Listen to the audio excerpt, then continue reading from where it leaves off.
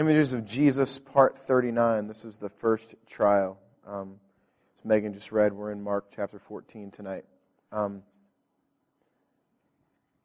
This is, you guys know the drill. This whole series is pictures of Jesus, and I want us to come into grips. Let the focus of this particular image of Jesus to be profound in our minds tonight. So there's an image of Jesus here, and he is our model, and there's an image of Peter that we'll look at as well, and he is our reality. Peter's response and activity is very much like ours, and even hopefully like ours. At the end, Peter is confronted with his sin and weeping. But the thing that I want to land on and have this theme over our heads as we walk through these series of verses tonight is that this is an image of grace. We talk about grace. We talk about all that it is. The stuff that we see Jesus doing tonight is grace in action. You've heard the definition of grace as something that we do not deserve. But the real definition of grace and the definition that goes a little further than that, and the definition that we see in action tonight is something that we cannot attain for ourselves. So tonight we see that grace. And before we get there, I'm going to read the lyrics, Amazing Grace, and let these just wash over your brain. And these are the things that paint what I hope for us to think about tonight. Amazing grace, how sweet the sound that saved a wretch like me.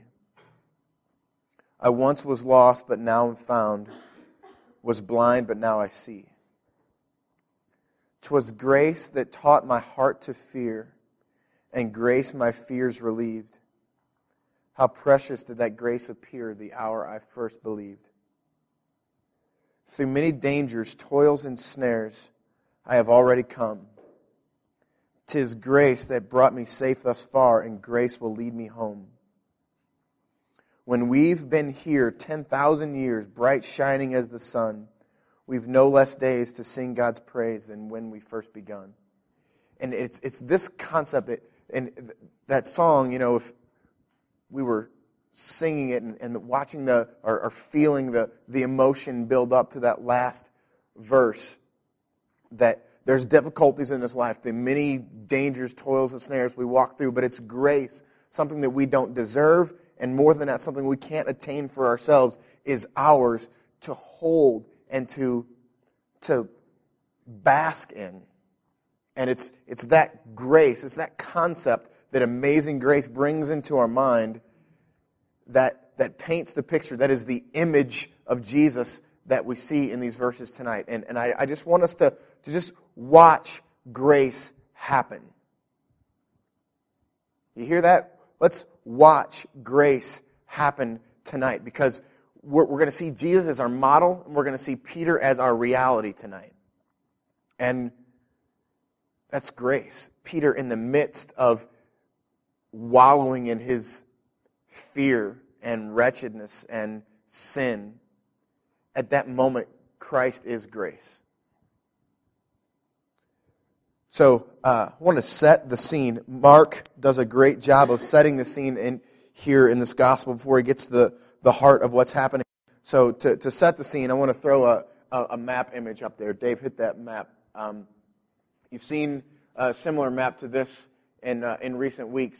Up there in the top right-hand corner is the Garden of Gethsemane, which is where they were when they were praying. Right? So they've just gotten finished praying, and they're on their way, walking to he's been arrested, and they're walking to the palace of the high priest. So that line coming from the Garden of Gethsemane, you see there where those arrows kind of coming in and go, is a gate to the city. And so they walk into the palace of the high priest. That's the path that they take. The first few verses are them walking along, and they wind up at the palace of the high priest, which is where everything happens. You see the rest of the stuff that's numbered there. 3, 4, and 5, and then 6. That's the stuff that's happening in the preceding verses that we won't get to tonight. But this image is there for us to have sort of an understanding of what's happening and where we are. Maybe about a quarter-mile walk that they walk from the Garden of Gethsemane to this palace where this event takes place. And Mark kind of sets that scene in the first few verses that we see tonight. But there is, as you heard Megan read, there were false testimonies, there were conflicting testimonies that were happening, but more stuff was going on. I want to bring 3 very specific illegalities of the events that took place that we read here in Mark 14. These are Jewish laws, and these are laws that are put in force and unbreakable, and if they are, the accused, the criminal, is able to go free if these things are happening. First, no trials, no court hearings were to be heard at night, and this is the middle of the night when this is happening, probably midnight, 1 o'clock in the morning when this stuff is happening. So they're breaking the law by holding this trial at night. Secondly, any trial that's happening doesn't happen in palaces, it happens in the temple. Go back to that slide, Dave, if you would. The map. You see the temple in the upper right. This is where this should have happened. And told and known about, if he wanted to attend this hearing, would have come here. Because it should have been in the daytime, and it should have been in that temple. But these people are so worried and so scared. These leaders, these Pharisees, are so worried and scared about the power of Jesus and about the people's following of Jesus that they need to do this under the cover of night and quickly and illegally so that they can make this happen. Because remember, the Jews are being repressed by the Romans. They can only do what the Romans give them authority to do. So if there's this uprising that's happening, if there's difficulty that's happening, the Romans are just going to squash it and say, okay, that's it. We're going to squash all of you. So the Jews got to, these smart religious leaders have to be very careful and very smart and very cunning to make this happen. They got to get Jesus away, and they got to do it in such a way as to not make a whole lot of people angry, because then that's going to make the Romans angry and make them, everybody's going to lose their power, and it's going to be good for nobody. Thirdly, the third thing, the illegality, is no capital offenses can be heard during the Passover week. Remember, the Passover, the biggest, it's Easter and Christmas for us, rolled up into one holiday. It's the Passover. It lasts the whole week long. That's what they were celebrating in the upper room when they had the Last Supper. They're celebrating the Passover, and it's a week long. No capital offenses can be heard during this week because it's a big time of celebration. So we're not going to decide whether or not we're going to execute somebody for a crime they committed during this celebratory week. So those 3 major things, if you break any one of those laws, the criminal, the accused, is in danger of being able to go free. But they broke all 3 of them, and nobody cares. So that's the setup of what's happening. Now I want to get into this image of Jesus and this image of Peter that we see. And we'll think through the perspectives of both of these guys. So first, the perspective of Jesus. 4 things to note about Jesus' perspective. First is his quiet confidence. In verses 60 through 62, it says this, "And the high priest stood up in the midst and asked Jesus, 'Have you no answer to make? What is it that these men testify against you?' But he remained silent and made no answer. Again the high priest asked him, 'Are you the Christ, Son of the Blessed?' And Jesus said, 'I am. And you will see the Son of Man seated at the right hand of power and coming with the clouds of heaven.'" This is a response, an answer to a prophecy that was told in Isaiah 53. "He was oppressed and he was afflicted, yet he opened not his mouth. Like a lamb that's led to the slaughter, like a sheep that is before its shearers is silent, so he opened not his mouth." And as I studied this week, I asked myself, why is Jesus so calm? There's people lying about him, the false testimony that's happening, the conflicting testimony that's happening, and all the illegalities that I just talked about, and it's in the middle of the night, and everybody's tired and angry, and this a chaotic, crazy atmosphere. Everyone is tense. Everyone is hyper, but Jesus, he is calm and silent. Why? It's because he knows something that nobody else in the world knows. In this moment, everybody has no idea what's happening. But Jesus, fully aware, fully confident. You ever been in a place where somebody knows what's going to happen and nobody else does? Everybody else is intense. That person is always really, really calm. That's Christ here. It is the grace of God in action. This is God placing His love within our reach. These people going nuts, breaking the law to execute Christ, and Christ is silent. This is that Romans 5:8, God demonstrating His love, placing His love within our reach, placing His grace within our reach. This is that sunesteo word that we've talked about before. God placing His love within our reach. It's His redemption plan in motion. Jesus here, even in the midst of these illegalities and these lying people who want to kill Him, Christ is in complete control of everything, including His emotion. For us, when we are consumed in our moments, difficulties and sin and evil in this world, disease, hardship, broken relationships.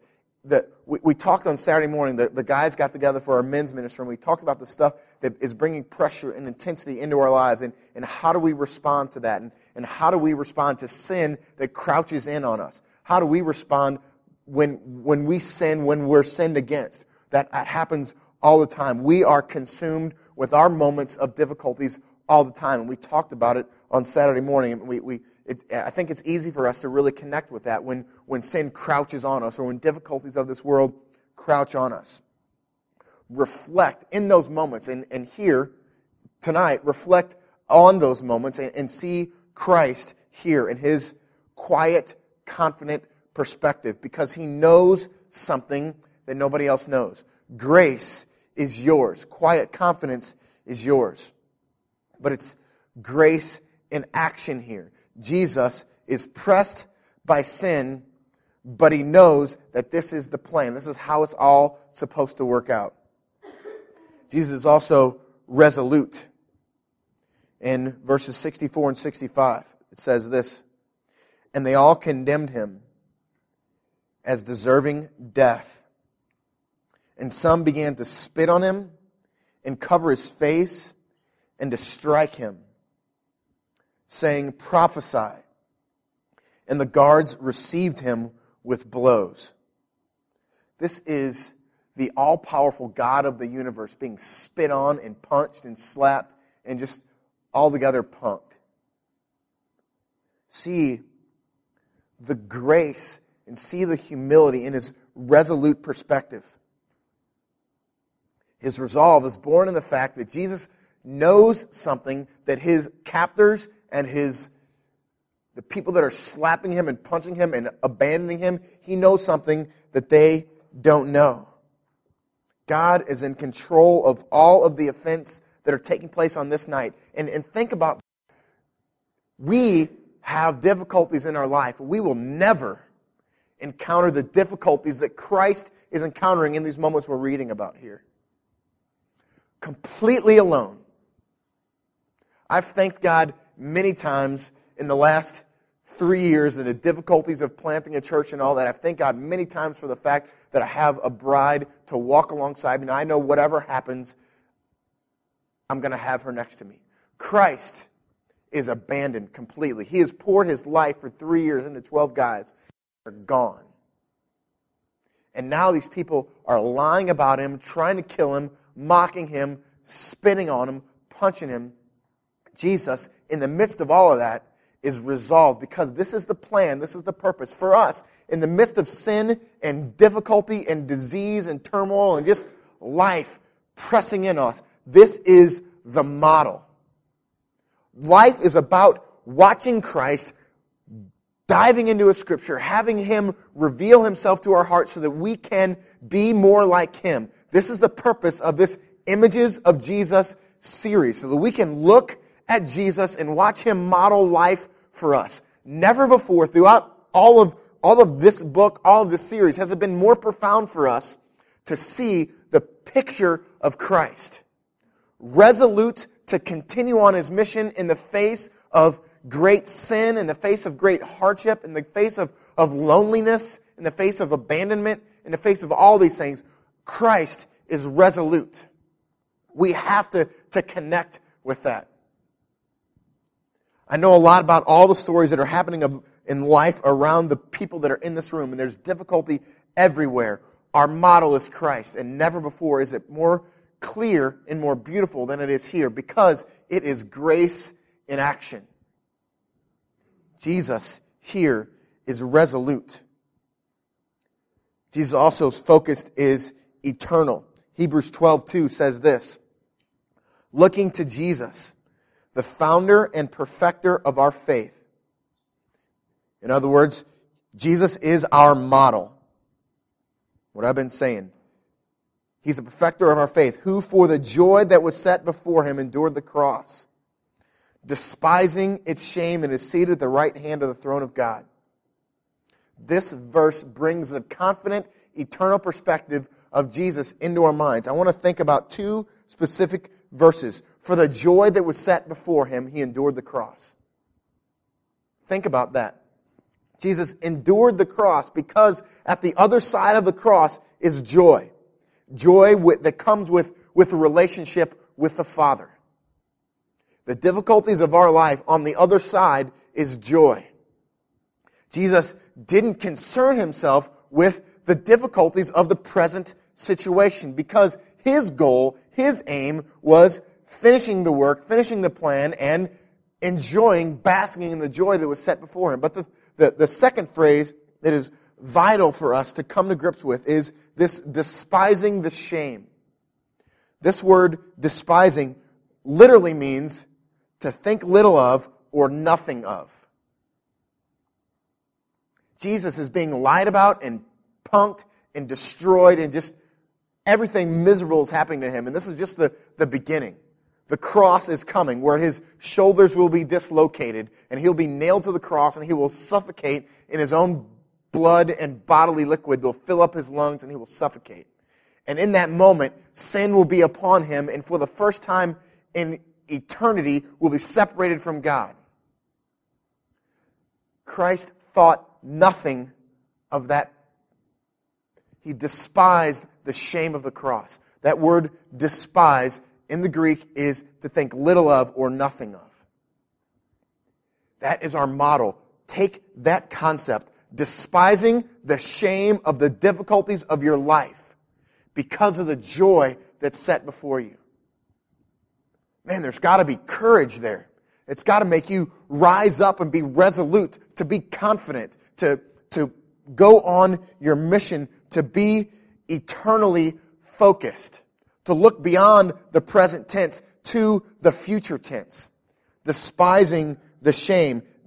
I'm in that video that we saw, there's an image of a Haitian guy with rubble around him, standing above the rubble, and his image is one, that's it.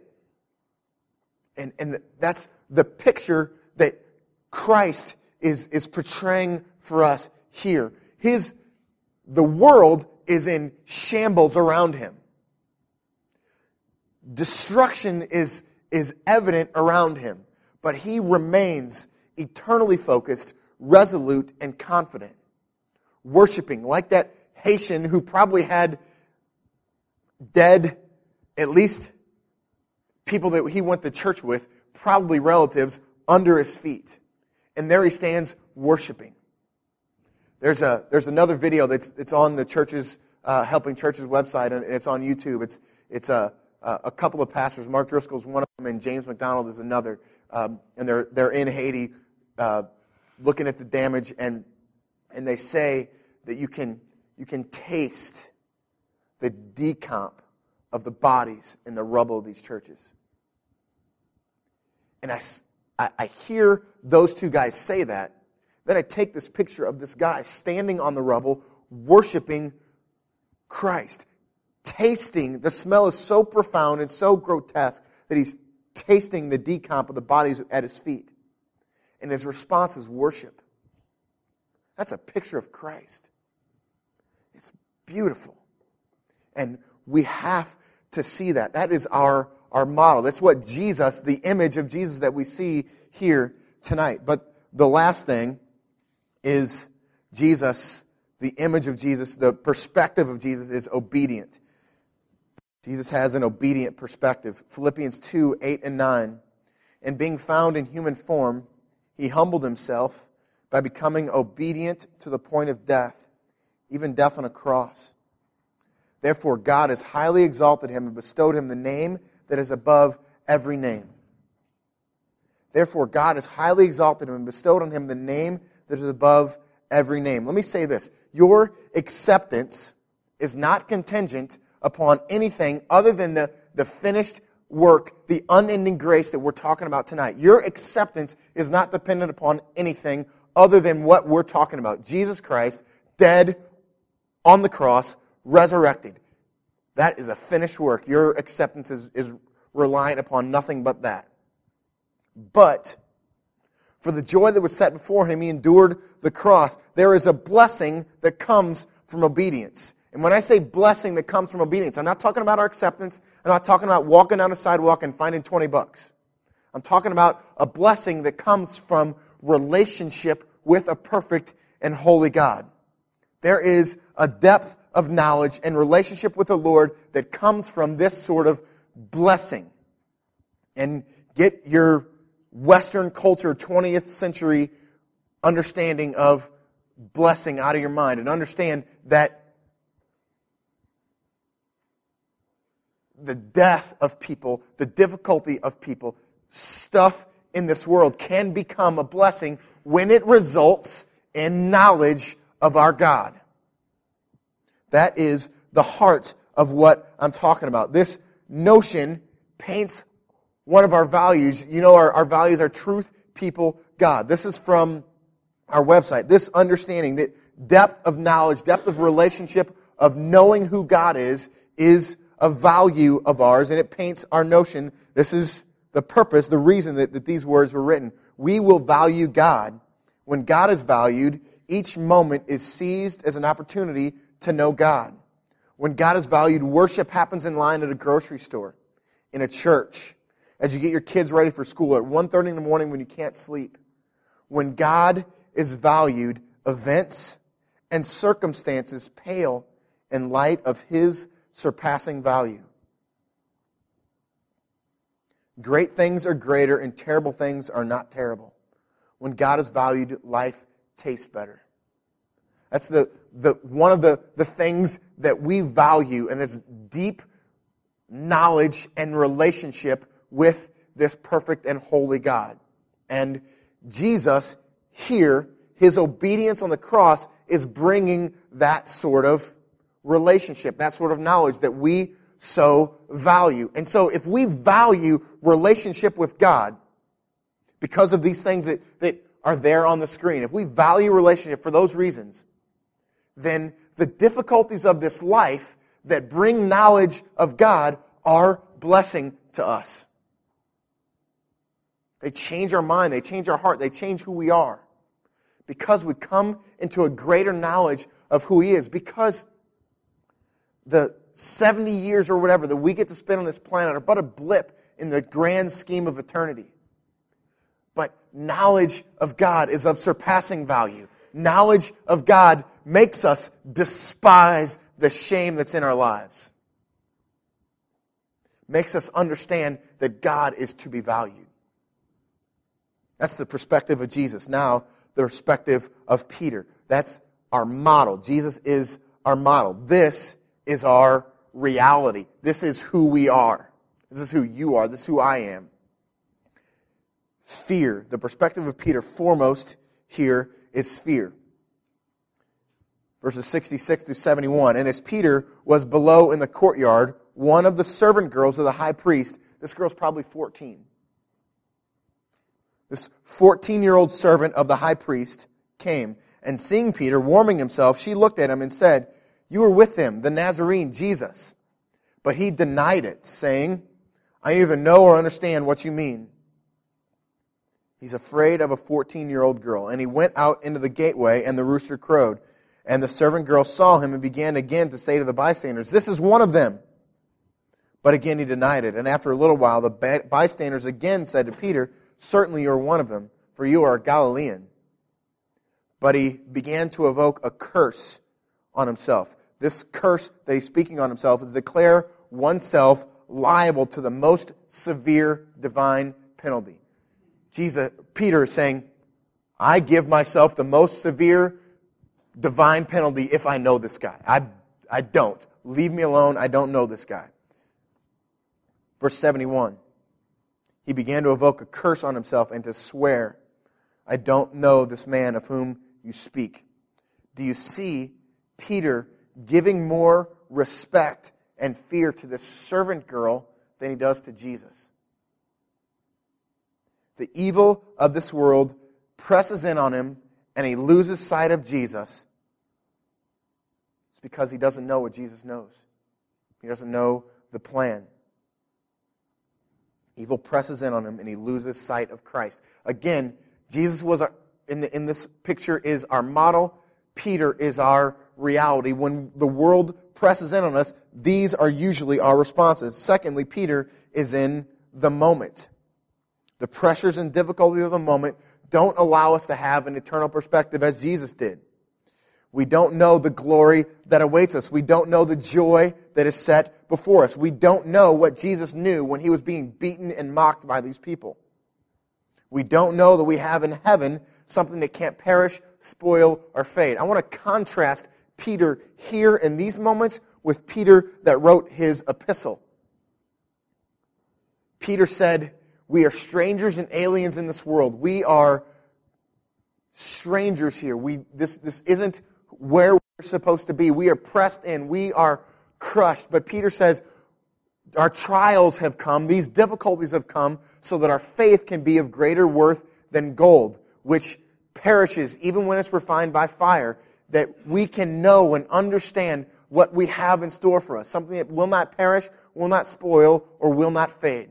This Peter, here in the midst of this discussion, here is running away. But later he will say, we have a hope that can't perish, spoil, or fade. This is who we are. Jesus works on us and changes us, perfects us, and makes us more like Him. We have it in us to be focused, to be flesh-focused and flesh-led. We also have it in us to be eternally focused and spiritually led. Peter here is flesh-focused and worldly-led. Later, as he writes his epistle, he is spirit-led and eternally focused. What else about Peter? He is also self-seeking. William Lane, a commentator that Dave and I read as we prepare these messages, says this: Peter's unfaithfulness to the person of Jesus expressed anxiety for his own safety and the determination to seek approval from bystanders rather than from the Lord. Jesus is seeking approval from 14-year-old girls and people standing around a fire rather than from Jesus Himself. This is our reality. This is who we are. We seek approval around us rather than from Christ. But Peter grew from that. Acts 4, 8 through 10. This same guy, about 2 months later, who was running away from 14-year-old girls, scared of them more than Christ, says this: Then Peter, filled with the Holy Spirit, said to them, the them that he's talking about are the same people that are gathered around lying about Jesus and having all these illegal trials. These same people who sentenced and executed Christ, the Sanhedrin, are the same ones that Peter is talking to now. The 2-month growth of Peter. He says to them, rulers of the people and elders, if we are being examined today concerning the good deed done to a crippled man, before in Acts chapter 4, there was a man in front of the temple and they healed him and everybody got all upset. They healed this man. That's what Peter is referencing here. By what means this man has been healed, let it be known to all of you. Meaning, let it be known to all you guys who just killed Jesus 2 months ago. And to all the people of Israel, that by the name of Jesus Christ, whom you crucified, whom God raised from the dead, by Him this man is standing before you well. In our story in Mark, Peter is self-serving, scared. In our story here in Acts, Peter is serving this crippled man. He is, in fact, serving these people, being confrontational with them, presenting them with the cross of Jesus Christ. You crucified him, you killed him. This guy stands here healed because of that man. We have it in us to be self-seeking and flesh-led. We have it in us to be Christ-seeking and Spirit-led. The last thing that I want us to see in this example of Peter, he is aware of his sin. Mark 14:72, and immediately the rooster crowed a second time. And Peter remembered how Jesus had said to him, before the rooster crows twice, you will deny me 3 times. And he broke down and wept. I want to think for a second about our sin. Peter here, his sin is so profound that he breaks down and weeps.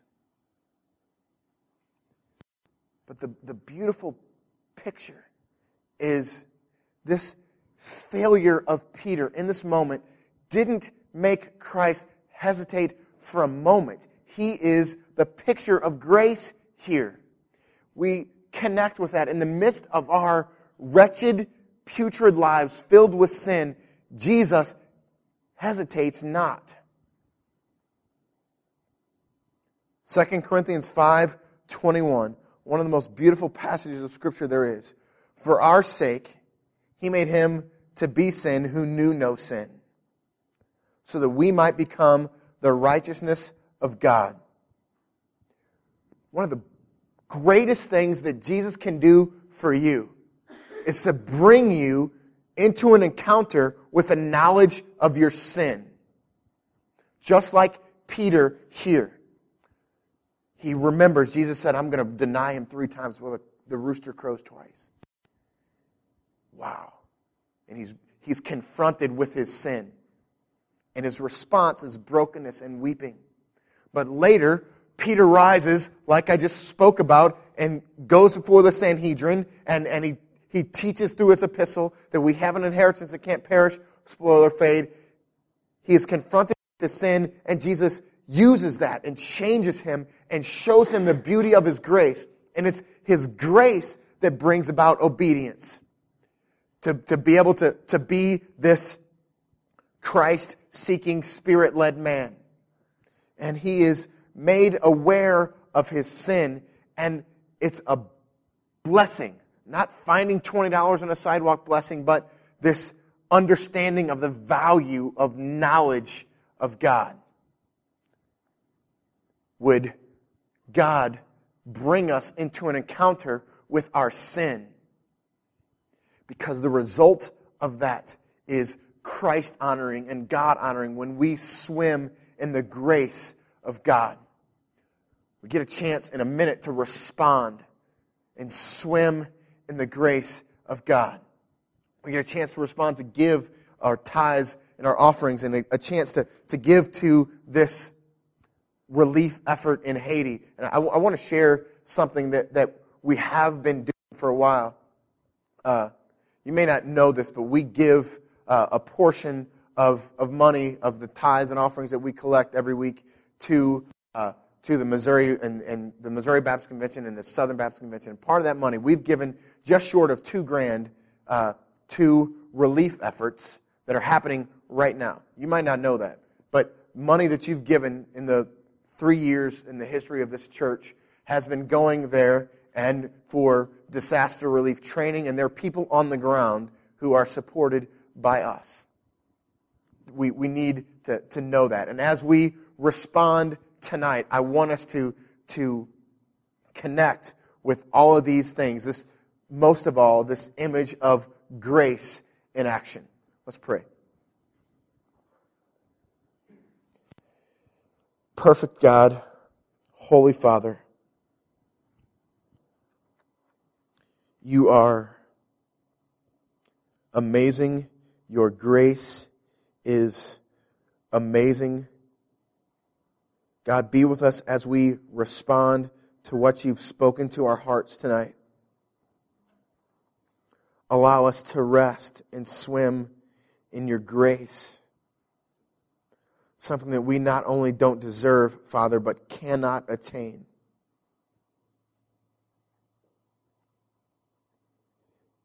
God, confront us with our sin.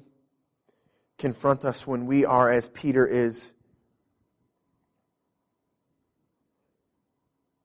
more concerned about what's happening in our lives, more fearful of the people around us than of you. God, confront us with our sin and change us with it, Father.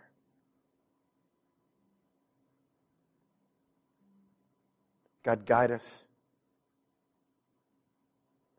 Guide us to places of response that are honoring to you, Father. And that bring us to a place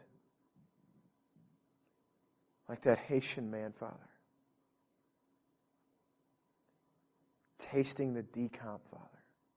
Tasting the wretchedness of our sin. And worshiping you in those moments, God. Oh, your grace is perfect. It's beautiful. Thank you for Jesus and his death and his resurrection.